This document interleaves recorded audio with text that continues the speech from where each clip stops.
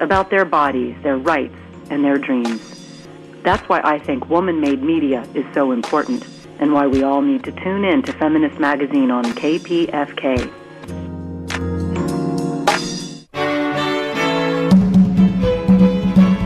Hi, this is David Barsamian of Alternative Radio, which you can hear right here on KPFK every Friday at 10 a.m. I'm asking you to support KPFK right now. Call 818-985-5735. Again, that's 818-985-KPFK. And choose option 2 for the pledge line. Or go to the website, kpfk.org. Support independent progressive KPFK now. Thanks again.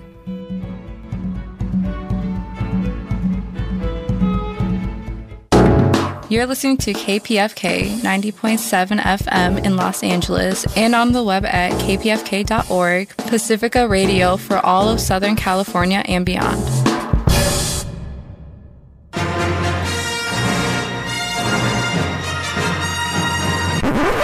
Get ready for the revolution.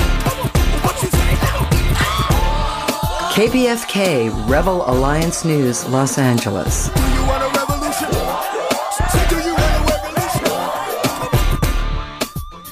In today's headlines, updates from Gaza. San Diego flood survivors come together amidst aid delays. Fashion Week renews calls for modeling industry reforms. Head of Homeland Security Mayorkas impeached. Military personnel coerced into taking COVID injections. Silicon Valley's dystopian plans for the future exposed. NATO's 2024 war games stoke global tensions. And the non-NATO news with Polina Vasiliev. All this and more coming up.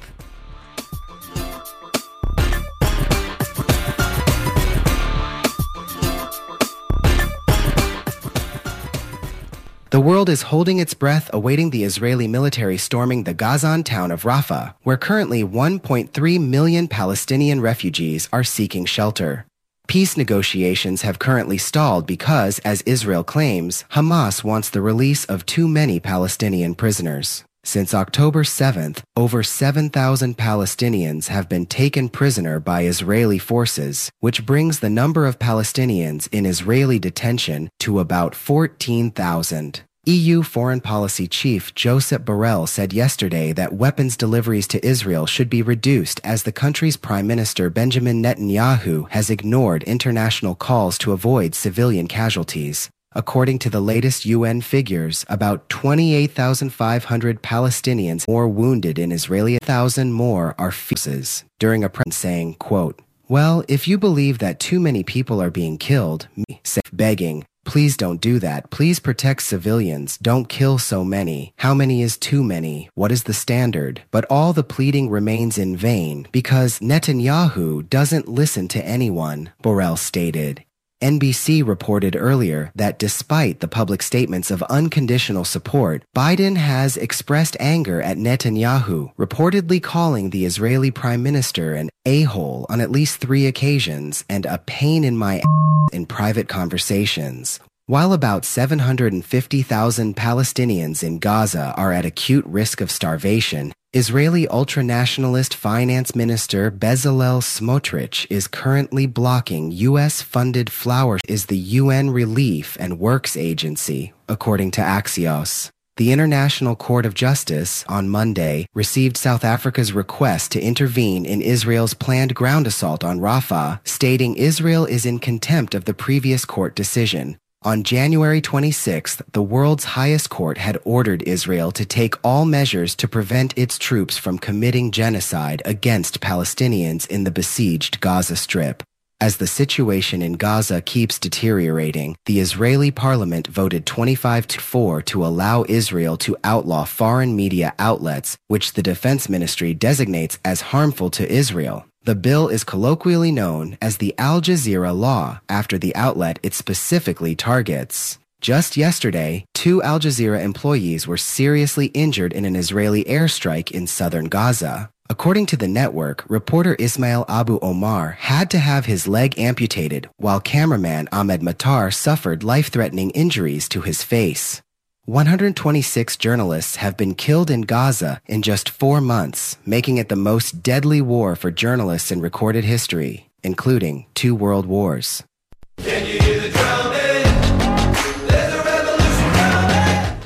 In a devastating turn of events, the Great Flood of 2024 has left more than 1,200 San Diegans without homes, revealing a stark divide between the swift action of local communities and the sluggish response of government officials. The flood, which struck on January 22nd, resulted in at least 3 fatalities and inflicted damage on approximately 500 residences, sparking a widespread outcry for more effective disaster management and support. The deluge, described as the 4th wettest day ever of the region, unleashed over 150 billion gallons of rain. In the aftermath, residents found themselves in a desperate scramble for shelter, with local agencies and nonprofits stepping in to fill the void left by the absence of federal aid. Earlier this week, the federal government dispatched representatives from the U.S. Department of Agriculture to assess the damage and explore potential support through the Emergency Watershed Protection Program. Despite the allocation of FEMA disaster relief funds, the San Diego Board of Supervisors has yet to implement an immediate plan for aid distribution. The community's frustration reached a boiling point during a recent city council meeting where Mayor Todd Gloria faced pleas from affected San Diegans demanding faster relief efforts. My daughter was out there rescuing neighbors, elderly neighbors. I was calling the city at 8 o'clock in the morning, knowing how it gets there. No answers. We heard that this guy named Ricky, he's the one that swam to the storm drains, unclogged them with me and my neighbors. 5 hours sitting there at cold water. I'm disabled. I couldn't get up on top of a roof. He couldn't get on top of 5 hours right there. Firefighters just in canoes. We got people from other places coming, bringing us food, tacos, everything. We thanked them. Lost everything. Everything. My daughter was barefooted. She got her feet cut up to rescue my Miss Dorothy. Cancer patient called me crying. I couldn't do nothing. I called my daughter, Jasmine, please go for Miss Dorothy. She swam over barefooted. I'm tired. Do something, Todd Gloria. This community needs a plan now, not next week. We need it now. Adding to the complexity of the situation, some residents raised concerns about cloud seeding operations conducted prior to the floods, questioning their potential impact on the severity of the event. In response to the crisis, Governor Gavin Newsom announced California's request for a major disaster declaration to support San Diego County's recovery efforts. Meanwhile, hundreds of residents took to Chicano Park last week, calling for expedited relief and criticizing local officials for neglecting essential infrastructure maintenance despite long-standing warnings. But amid the chaos, the spirit of community shone brightly. Local heroes, such as Melissa Grace, founder of San Diego Rise Up, rallied volunteers and resources to aid those in need. Here's Melissa Grace speaking with Chair Supervisor Melissa Vargas. Good afternoon, Supervisor. Hi, how are you? Do you have a minute, actually? I'm late for the meeting. Can I just walk and talk with you real quick? I'm not going to hassle you. That's not my style. I just want to let you know that I've been boots on the ground down in Southeast for the last 10 days, volunteering all my time, and it is in dire need. I know. The community has been being fed by an organization called Herencia España. His name is Salvador Candia, and his bank account just went into the red because he was buying all the food, and the food is shut down, and now people are not being able to eat. Is he going to the center? That's what I'm trying to figure out. That's why I came down here, because there's a massive lack of communication and resources that are happening right now. So one of the challenges is the jurisdiction stuff. So we are working with the city of San Diego, and we have county services at the LAC Center, which is in Southeast. In the Mountain View Park? Mountain View area. Yeah, so you're suggesting that he goes there, or somebody on his behalf goes there to allocate for some funds? Because he's served up 6,000 hot meals on the block. He's been there since day one. I know. And these small grassroots community-led nonprofits that are actually doing the work, the resources are completely drying up. Yeah, I think he should go to the center and let them know what's happening so that they can start organizing and letting them know.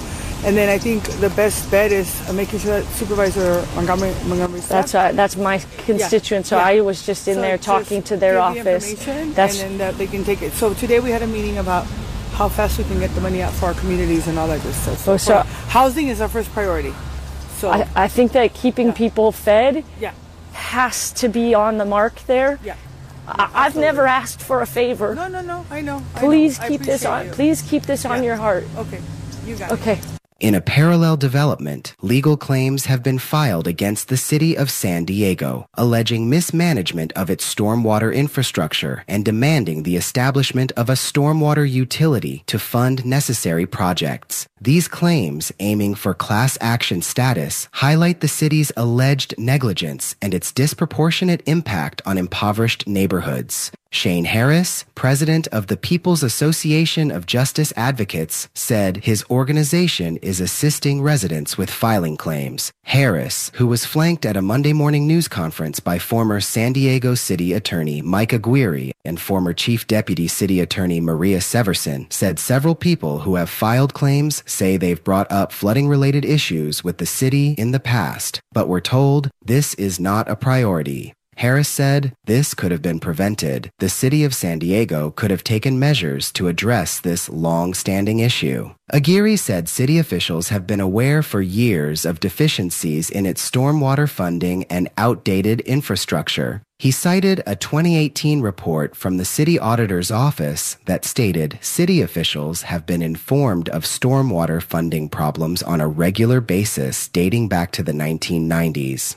In the aftermath of the Great Flood, as the pace of official aid lags, the true momentum of recovery is propelled not by the promises of government, but by the community's collective action, neighbors reaching out to neighbors, volunteers bridging gaps, and a united front of compassion and support weaving a stronger social fabric. Rebel Alliance News. Build a wall around the gift. Should I give it all away? Don't wanna have to defend my territory from friends. Don't wanna live like it's me versus them, for things I can't keep anyway. Yeah.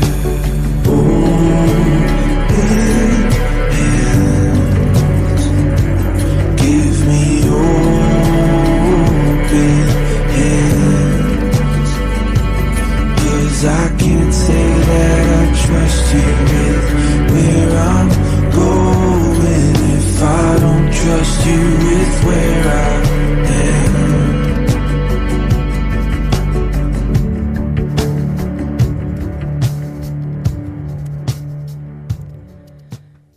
That was Sam McCabe performing Servant Son off his album Altar Fire, available now on Spotify and Apple Music. And you're listening to KPFK Rebel Alliance News. As you know, KPFK Pacifica Radio is a pure community effort. It's something that we all do together to benefit every community member for over 65 years. Everyone does their part. We work all day for free to bring you uncensored news that you're not going to find anywhere else on the dial. So please, do your part and go online now to kpfk.org and donate to our news program, Rebel Alliance News. We have to earn our keep here too, so let us know that you're listening and that you care. Please, donate now. Everything helps. Go to kpfk.org and become a member of our Sustainer Circle by donating $25, $50, or $100 a month, or gladly more, and join our KPFK family. Please go to the phone and call 818-985-5735 and donate right now.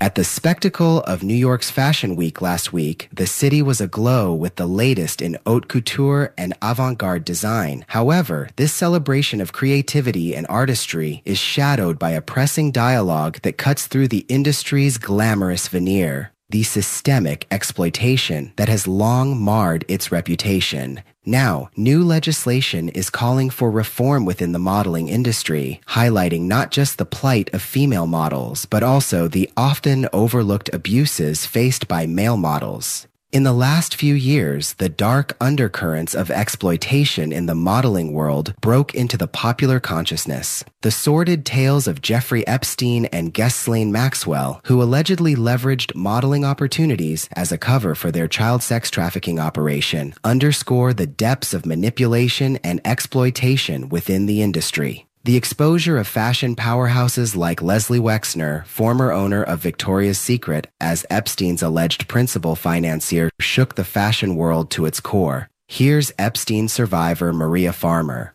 I was really grossed out by Epstein. Just the way they behaved, they were so ostentatious and like nouveau riche, like always buying things and all about things, especially Ghislaine. I have a lot to tell you about her, a lot.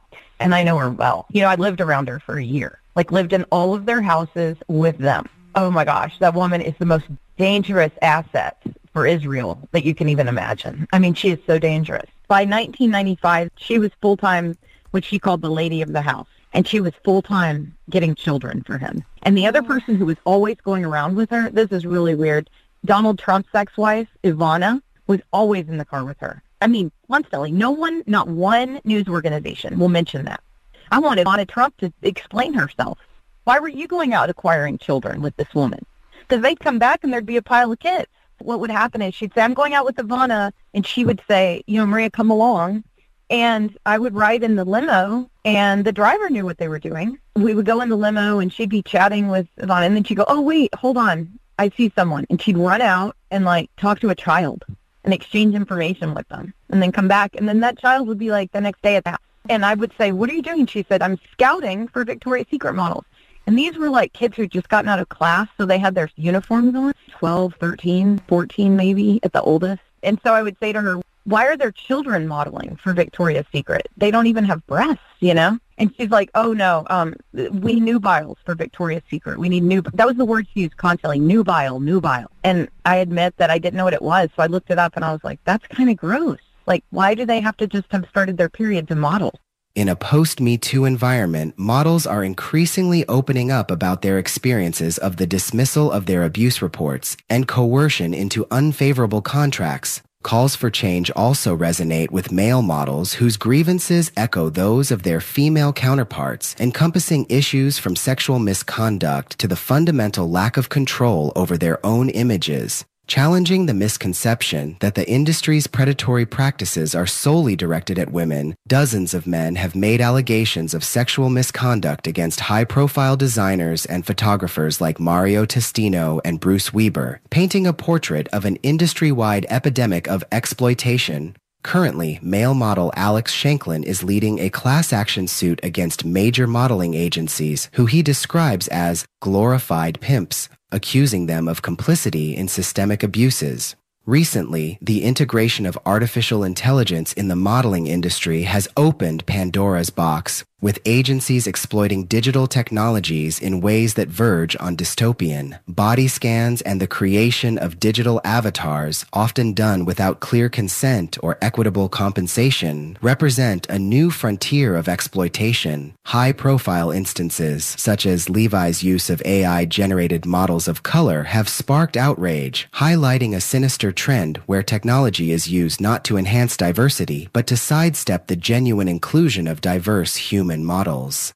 The Fashion Workers Act represents a beacon of hope in this landscape, proposing reforms that would hold modeling agencies accountable and enforce a fiduciary duty to act in the best interests of models. This includes ensuring contractual transparency, safeguarding health and safety, and addressing the emerging challenges posed by the use of artificial intelligence within the industry. Advocates such as Shanklin say that these legislative efforts, while long overdue, are vital for establishing a safer, more equitable environment. As Fashion Week captivates with its display of artistic brilliance, the voices calling for reform from within the industry grow more potent. The industry stands at a pivotal moment, faced with the challenge of dismantling the structures that perpetuate abuse and ensuring that the beauty celebrated on the runway is reflected in the ethical treatment of every model who walks it. You are who you wear, it's true. All girls just as hot as the shoe she chews. Fashion, put it on the man. Don't you wanna see these clothes on me? Fashion, put it on the man. I am anyone you want me to be. Fashion. Rebel Alliance News.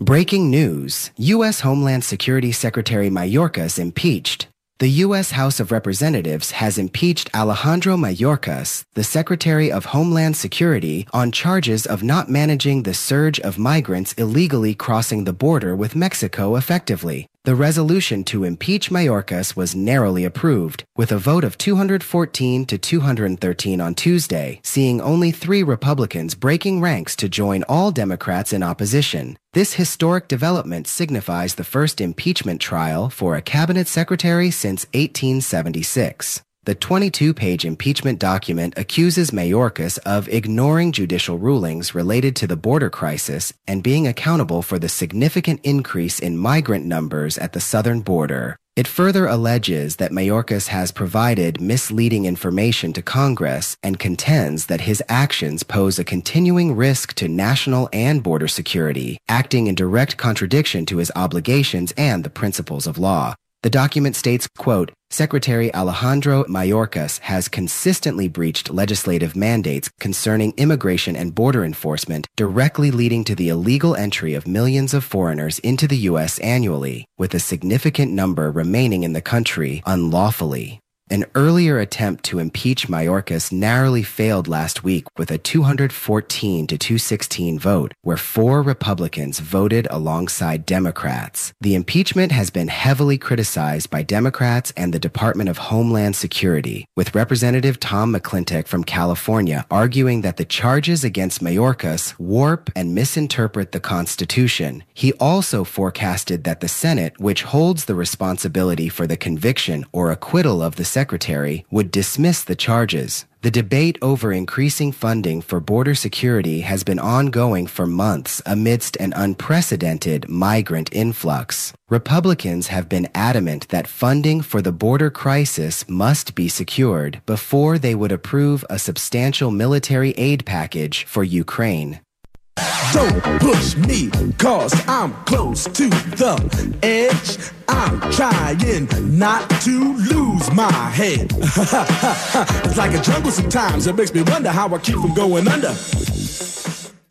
More than 70% of U.S. military personnel who took part in an independent survey reported feeling pressured into receiving the COVID-19 vaccine following a mandate from the Pentagon in 2021. The findings come from a newly released independent survey conducted last autumn, covering all military branches and including both enlisted personnel and officers. The participants had an average service duration of approximately 16 years. Of the 229 respondents, 169 were on active duty. A significant 87%, equating to 199 individuals, had not received the COVID-19 injections marketed as vaccines. Among the 30 vaccinated participants, only 2 expressed a voluntary desire for vaccination. 20 of the vaccinated respondents reported adverse effects from the injections. An overwhelming 93% of respondents claimed to know someone they suspect was harmed by the injections. The survey revealed widespread reports of pressure to accept vaccination and boosters, with nearly 95% of dissenters experiencing repercussions, such as threats of legal action, hindered promotions, and barred access to professional development opportunities.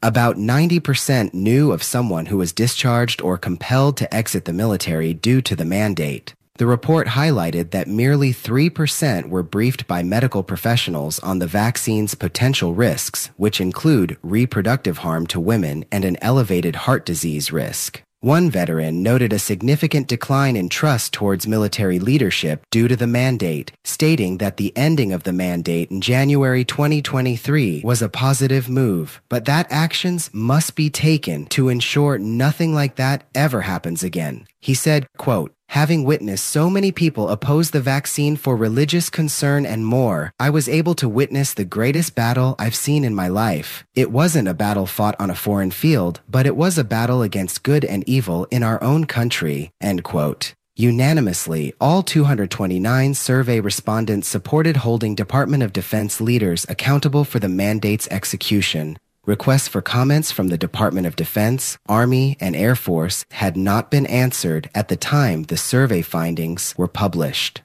The world is a vampire. Rebel Alliance News. Sent to drain.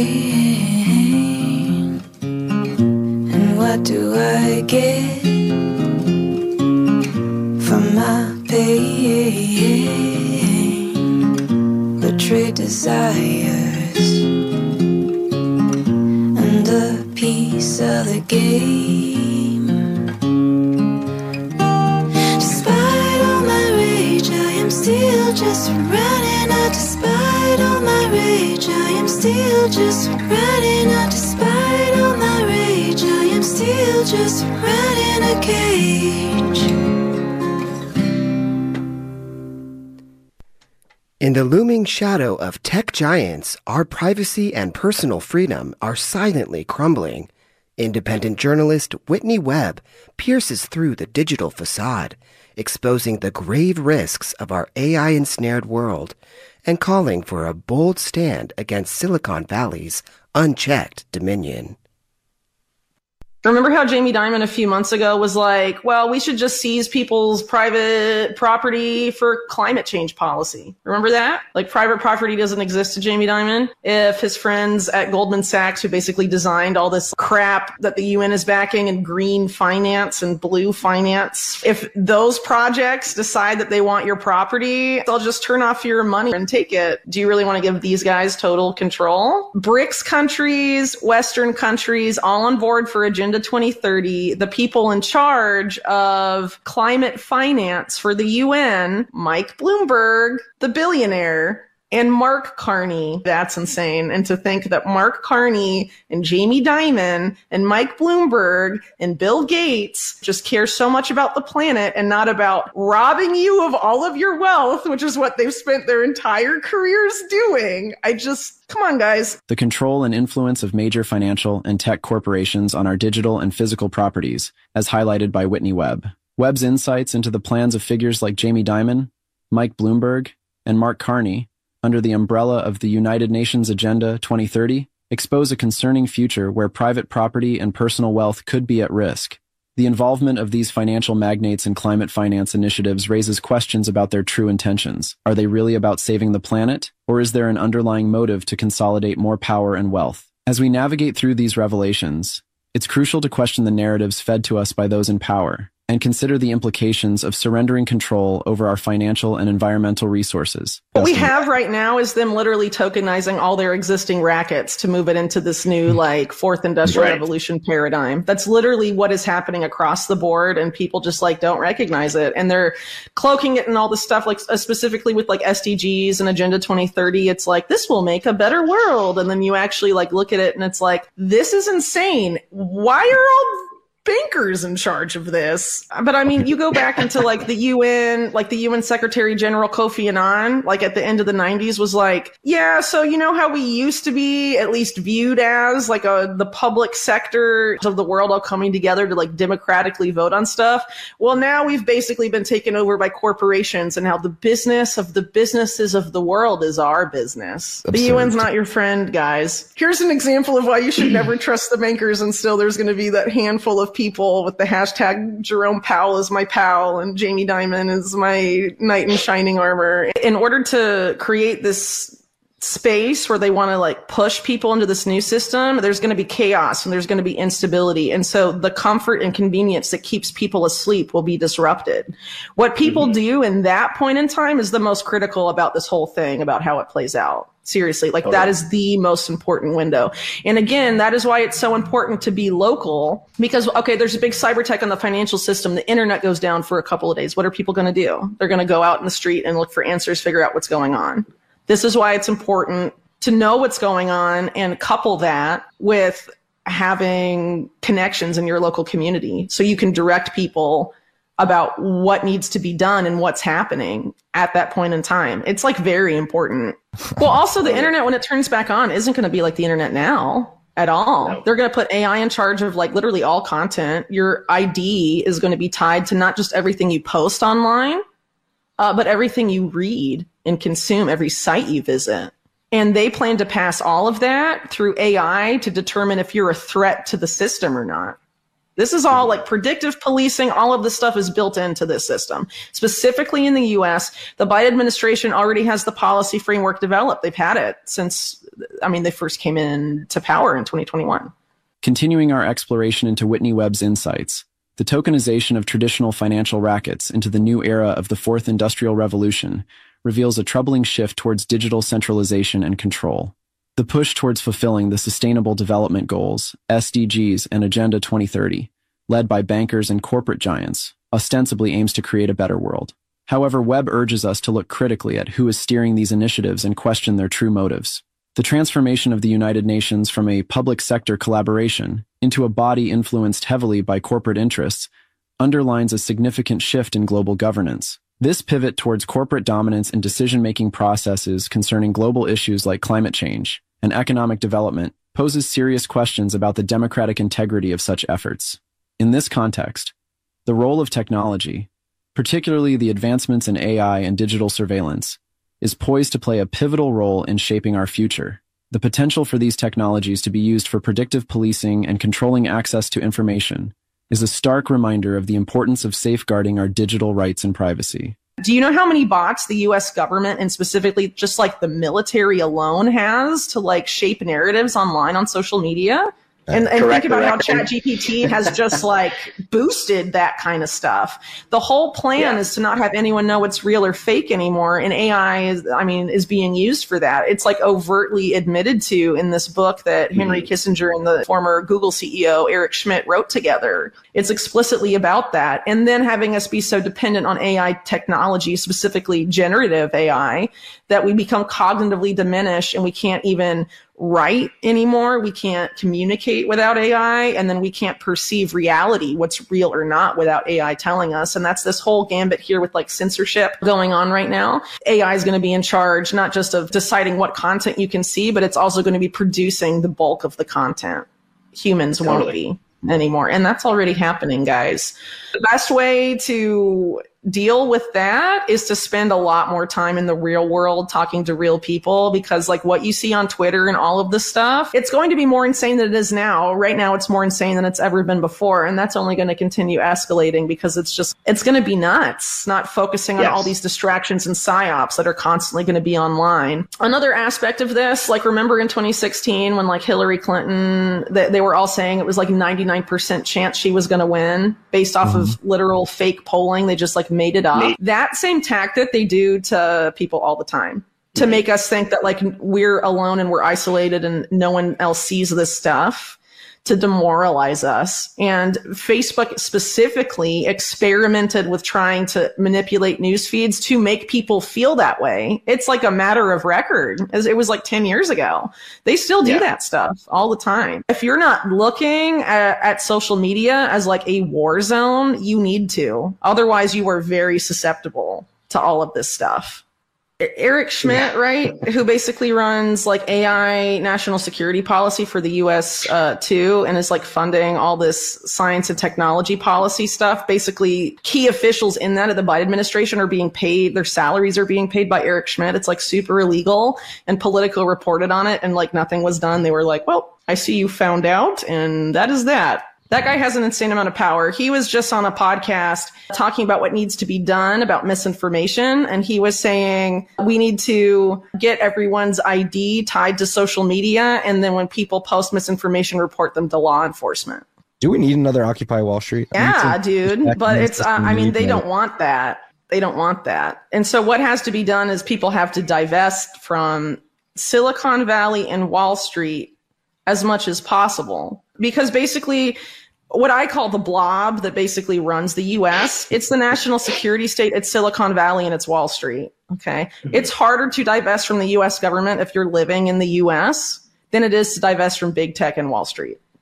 You can take your money out of JP Morgan and Wells Fargo and Citi, and you can stop using Google products, Microsoft products. You can not use OpenAI, maybe, which is basically Microsoft, and all of this other stuff, because they plan to do a lot of bad stuff with your data. Whitney Webb's analysis of the strategic use of bots and AI by the U.S. government to control social discourse underscores the urgent need to remain critical of the information we consume and the sources it comes from. The potential for AI to diminish our cognitive abilities and redefine our grasp on reality is a call to action for all of us to engage more with the physical world and foster real-life communities and connections. In the face of escalating digital manipulation, building resilience through local networks and direct action becomes paramount. As we consider the future of our digital and physical spaces, it's clear that divesting from the monopolistic grip of Silicon Valley and Wall Street is not just an option, but a necessity for preserving our freedoms and rights. The power to shape the future lies in our collective action and the choices we make today. I'm not Joe Biden, and you're listening to Rebel Alliance News. Rebel Alliance News. Rebel Alliance News. Rebel Alliance News. You are listening to Rebel Alliance News on KPFK 90.7 FM. The 2024 NATO War Games are currently underway in the largest NATO exercise since the end of the Cold War. You might call it the dress rehearsal for Doomsday, but is it only a rehearsal? Don DeBar has more. Today, we make Vladimir Putin regret the day he questioned America's resolve. And we make clear to others, like China's President Xi, not to test our determination. That was Senate Majority Leader Chuck Schumer from New York speaking on the floor of the Senate Tuesday following approval by the Senate of a $95 billion national security funding bill that would send another $61 billion to Ukraine and $14 billion to Israel for the wars being conducted by those two countries. Another $5 billion would go to arm Taiwan. That bill passed 70 votes in favor and 29 opposed. 8 Republican senators spent most of the night filibustering against the proposal. That comes in the context of the largest military operation in Europe since the fall of the Soviet Union in 1991. And it follows pronouncements by a number of Western officials that war with Russia in the next couple years is inevitable. We're going to take a look at that with analyst Mark Sloboda, based in Moscow. We spoke with him via Skype on Wednesday. Mark, what are we looking at? In the beginning of February, NATO kicked off with a major war games right on the Russian border while the conflict is going on with Ukraine. And these are not just another war games. Steadfast Defender 2024, you got to love the naming of these things, is the largest NATO war games since 1988. There are 90,000 troops, hundreds of tanks, infantry fighting vehicles, hundreds of aircraft, naval contingent, cyber warfare, and it's not just a show up for 2 week war game around and go home.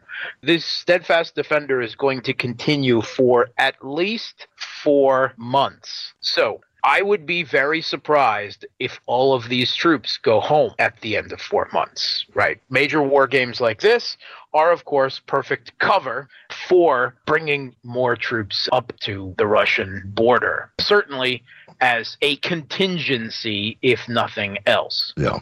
Yeah, I mean, you're rehearsing for a war, so you put your men and material, to put it in those terms, in place for that war, and you turn everything on and start moving it around, right? Yes. The chair of the NATO Military Committee, the Dutch Admiral Rob Bauer, says that NATO must prepare for war, direct war with Russia. The UK Defense Minister Grant Shapps says the United Kingdom must prepare for war with Russia, China, Iran, and North Korea. The Swedish government has told their people, announcing the return of conscription of a draft military to the country, that they must prepare for war with Russia. The Dutch, the Netherlands, chief of the army has said the entire society must prepare for war with Russia. The Finnish defense minister has said NATO predicts the start of a new Cold War with Russia that has the potential for turning hot. The German defense minister, on one hand, says that there's no threat of Russia attacking NATO, but that Germany must prepare for war with Russia.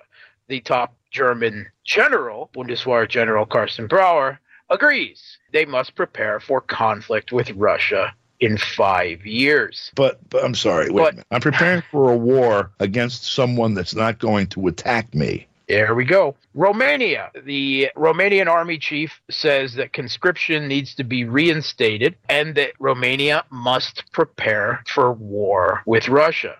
In the United Kingdom, the outgoing chief of the general staff, Patrick Sanders, gave a speech saying that the country must, first they said they must rapidly expand the military. There have been articles out in the British press arguing lately that the United Kingdom really doesn't have an army at this point, but that they must begin conscription to prepare a citizen army to fight Russia. And he lauds the Swedes have already taken that step. Must be a whole of nation undertaking to train and equip a citizen army that could be activated in the event of a hypothetical war with Russia. Meanwhile, Stoltenberg, the NATO Secretary General, on one hand tells us that the conflict with Russia could last for decades, but that there is no threat of Russia directly attacking NATO. So what's going on here? On one hand, you have all of this scaremongering, and it's more than scaremongering. When you're talking restoring conscription across EU states, training mass citizen armies, and talking about decades of conflict, that's more than just scaremongering. I'm sure that is an element to it. It is to create a state of political emergency to push more taxpayer funds to support Ukraine. That's a big part of it, but it seems to be more than that. The Russian Foreign Intelligence Chief, Sergei Naryshkin, has suggested that this type of scaremongering is trying to intimidate Russia, i.e. to push them to the negotiating table sooner with less demands to scare them, and Russia is having none of it. Russia, meanwhile, is increasingly talking that there's really no diplomatic solution or even anyone to engage with diplomatically. The Kiev regime has actually passed laws forbidding their leader and politicians from negotiating with the Russians. Right, it's illegal. Right, it's illegal. Obviously, there is no trustworthy partner in the West after throwing away the February 21st agreement, the Minsk Accords, all the raft of treaties before that, and the peace negotiations in the first year of the war being carried on and then dunked as soon as Russia agreed to withdraw its forces from the area around Kiev. So Russia sees no trustworthy partner there. And increasingly, we've heard from Medvedev and Lavrov and others that the only way this ends is regime change. So I would suggest that neither side is bluffing, that both sides still have maximalist goals. We keep hearing from Stoltenberg and numerous Western leaders that Russia must not win in Ukraine. That would be a defeat for NATO. We learned from the former Ukrainian ambassador to the United Kingdom that the United Kingdom has contingency plans for sending troops to Ukraine. And that the conditions are, I guess, catastrophic development of the war, such as the continuation of the occupation. That doesn't seem particularly catastrophic to me, but that tells you what their threshold is, and that they won't admit to it, but that plans are underway. And we have a leaked plan from London, a proposal for London to send a NATO expeditionary force to Ukraine in the event of an unfavorable development of events for Kiev in the Ukrainian military theater of operations. Well, I mean, they've already pretty much admitted that that's where they are, right? Yeah, so I would suggest this will probably, when Kiev itself comes under threat a year or two down the line in the conflict. They talk about sending troops into Ukraine up to the Dnieper River, establishing a defensive line there, freeing up Ukrainian border troops, also sending troops to the border with Belarus, establishing a no-fly zone over Kiev regime-controlled parts of Ukraine, as well as sending NATO forces into Finland and Norway to spread out Russian forces there, and possibly to conduct strikes within Russia against national infrastructure and air bases. Yeah, they're talking about direct war with Russia. Meanwhile, the Russian government made clear and very loudly said multiple times that the introduction of British or any other troops into Ukraine would be considered an act of war, a declaration of war on Russia, and they would be absolutely legitimate and priority targets. And I would suggest that a year or two down the line, with NATO not able to accept defeat because they've invested so much political capital in this conflict, that this is where we're heading. That however unprepared they are, they will send troops into Western Ukraine as a human tripwire force and believe that Russia will not hit them, risking war with NATO. The context for that in Russia, they stated the obvious. With Austin, who's the head of the Joint Chiefs of Staff, disabled, and the president disabled, that the decision-making about the use of nuclear weapons is in the hand of two disabled people at the moment, with all that entails. Three, if you count Kamala Harris. So, all right, Mark, we'll speak with you again next week. Thank you for this. Thanks for having me. For KPFK, I'm Don DeBar. For KPFK's Rebel Alliance News, here are your international news from sources outside of the NATO-controlled media sphere. Israel continues its siege on the Gaza Strip, and that includes besieging medical facilities, such as the case of Al Nasser Hospital in the southern city of Han Yunis. More details with Telesur correspondent Noor Harazin on the ground.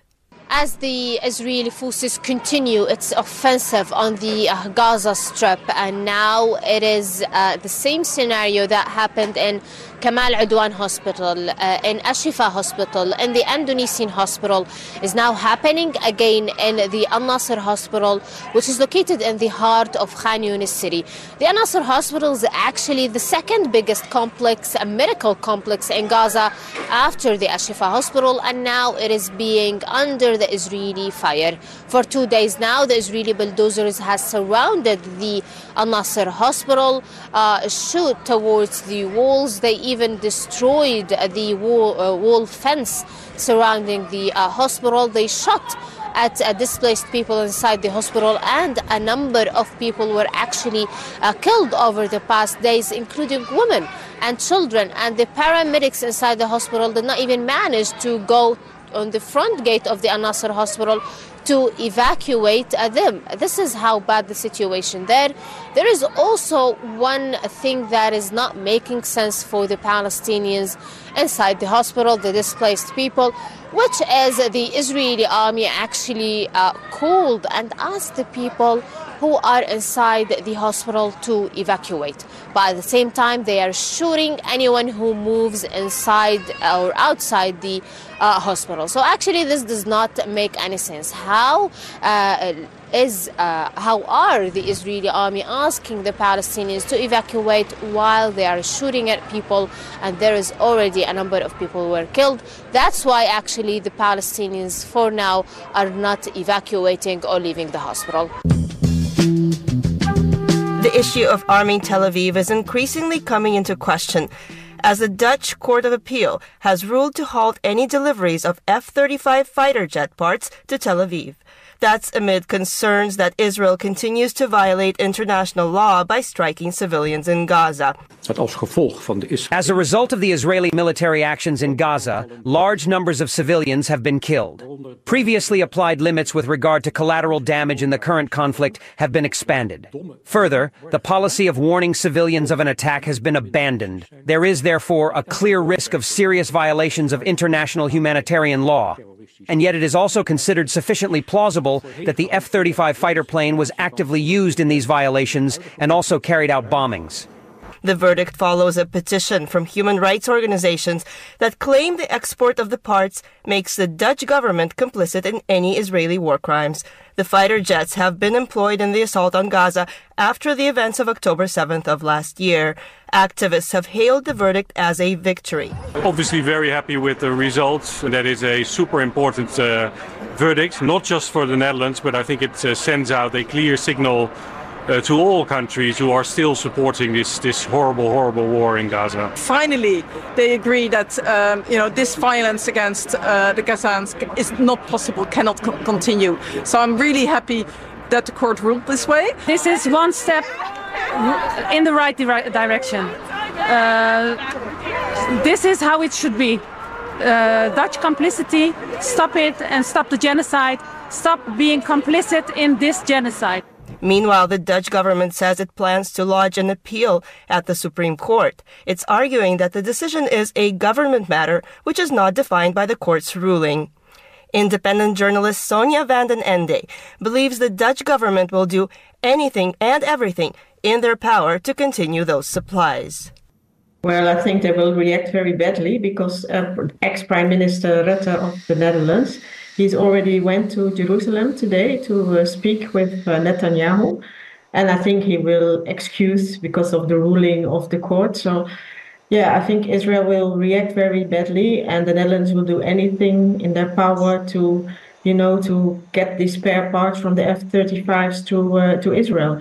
Because, there's a lot of money invested in that. And, well, the judge said that within 7 days they should stop it. But who knows, within these 7 days they will send a lot of spare parts. So, yeah, it's hard if they do it or not. But my guess is that in the end effect they will appeal and they win the appeal and they will continue delivering the F-35s. That's what I think will happen. I hope not, but I think that's what will happen. Hundreds of people have gathered outside the British Prime Minister Rishi Sunak's office, urging the government to use its leverage to prevent Israel from launching its planned invasion of the southern Gaza Strip city of Rafah. They also called Sunak a war criminal over his staunch support for the occupying regime. Saeed Pereza reports from London.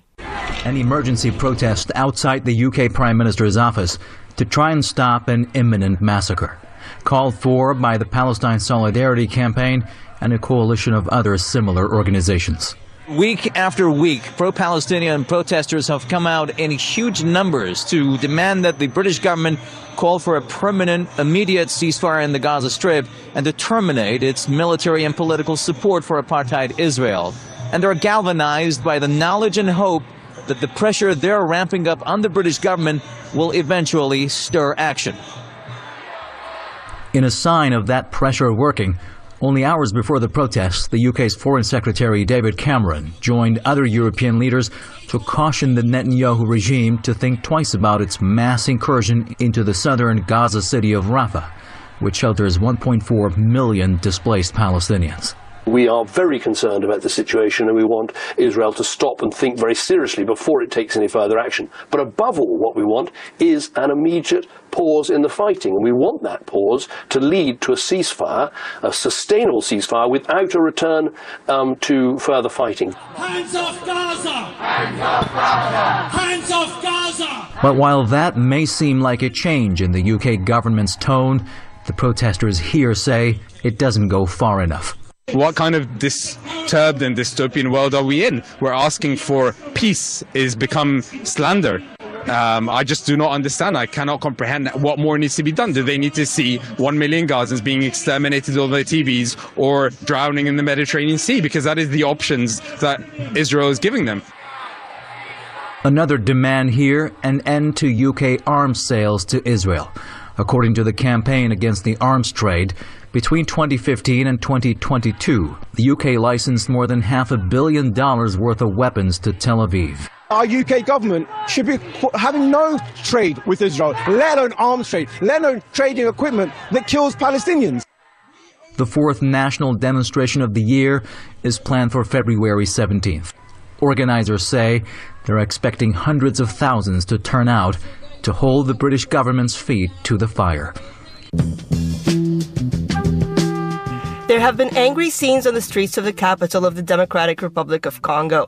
Kinshasa police clashed with protesters after many started demonstrating outside Western embassies. They accused the countries of failing to rein in neighboring Rwanda's support for the M23 militia, which is waging a war against the authorities in the DRC. Local journalist Ihotu Odo has the details.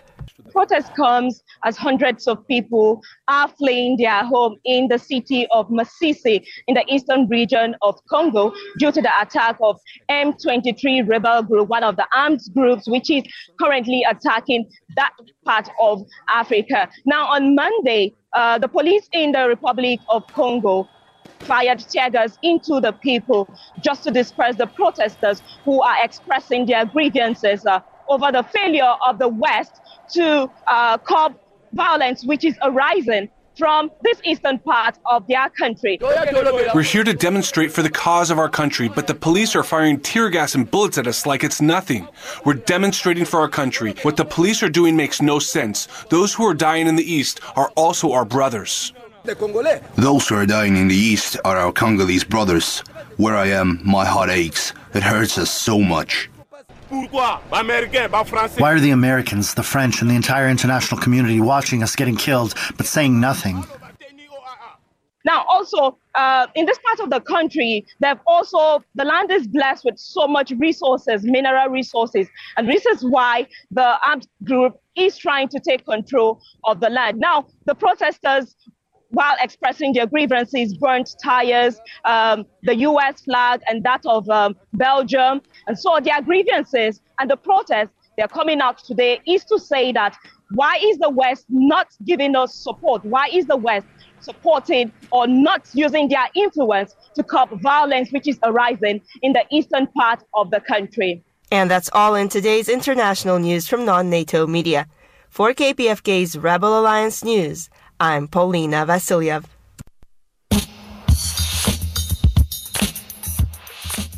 And you've been listening to KPFK Rebel Alliance News. Thank you so much for joining us on this special Valentine's Day show.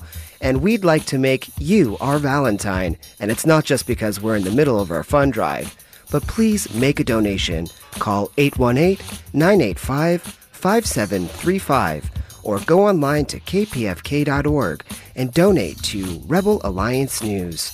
If you do, we have an amazing archive that is only second to the Smithsonian Institute in documenting the social justice struggle since 1949. For a donation of $250, you can get a Best of Jump Drive with historical interviews, sound bites, and events from Martin Luther King to Malcolm X, Cesar Chavez to the Occupy movement, and thousands of movements in between. Grab this information for yourself and your kids before the mainstream media rewrites history again and vanishes these gems into the memory hole. Please call us at 818-985-5735 right now or go online to kpfk.org and donate to Rebel Alliance News. Rebel Alliance News thanks our engineer, Wendell Handy, and all the tireless contributors like Don DeBar and Paulina Vasilyev. What great pieces they contributed today. And a special thank you to our producer, Ziri Rideau. Visit us on the web at rebelalliancenews.com. You can also listen to us on the KPFK Rebel Alliance News podcast on SoundCloud and Audacity. Coming up next is Feminist Magazine. Thank you so much for listening, and we'll be back again tomorrow at 6 p.m., and I'll be back again with you next Wednesday at 6 p.m., and I hope you will join us again. For KPFK, I'm West Siegmiller.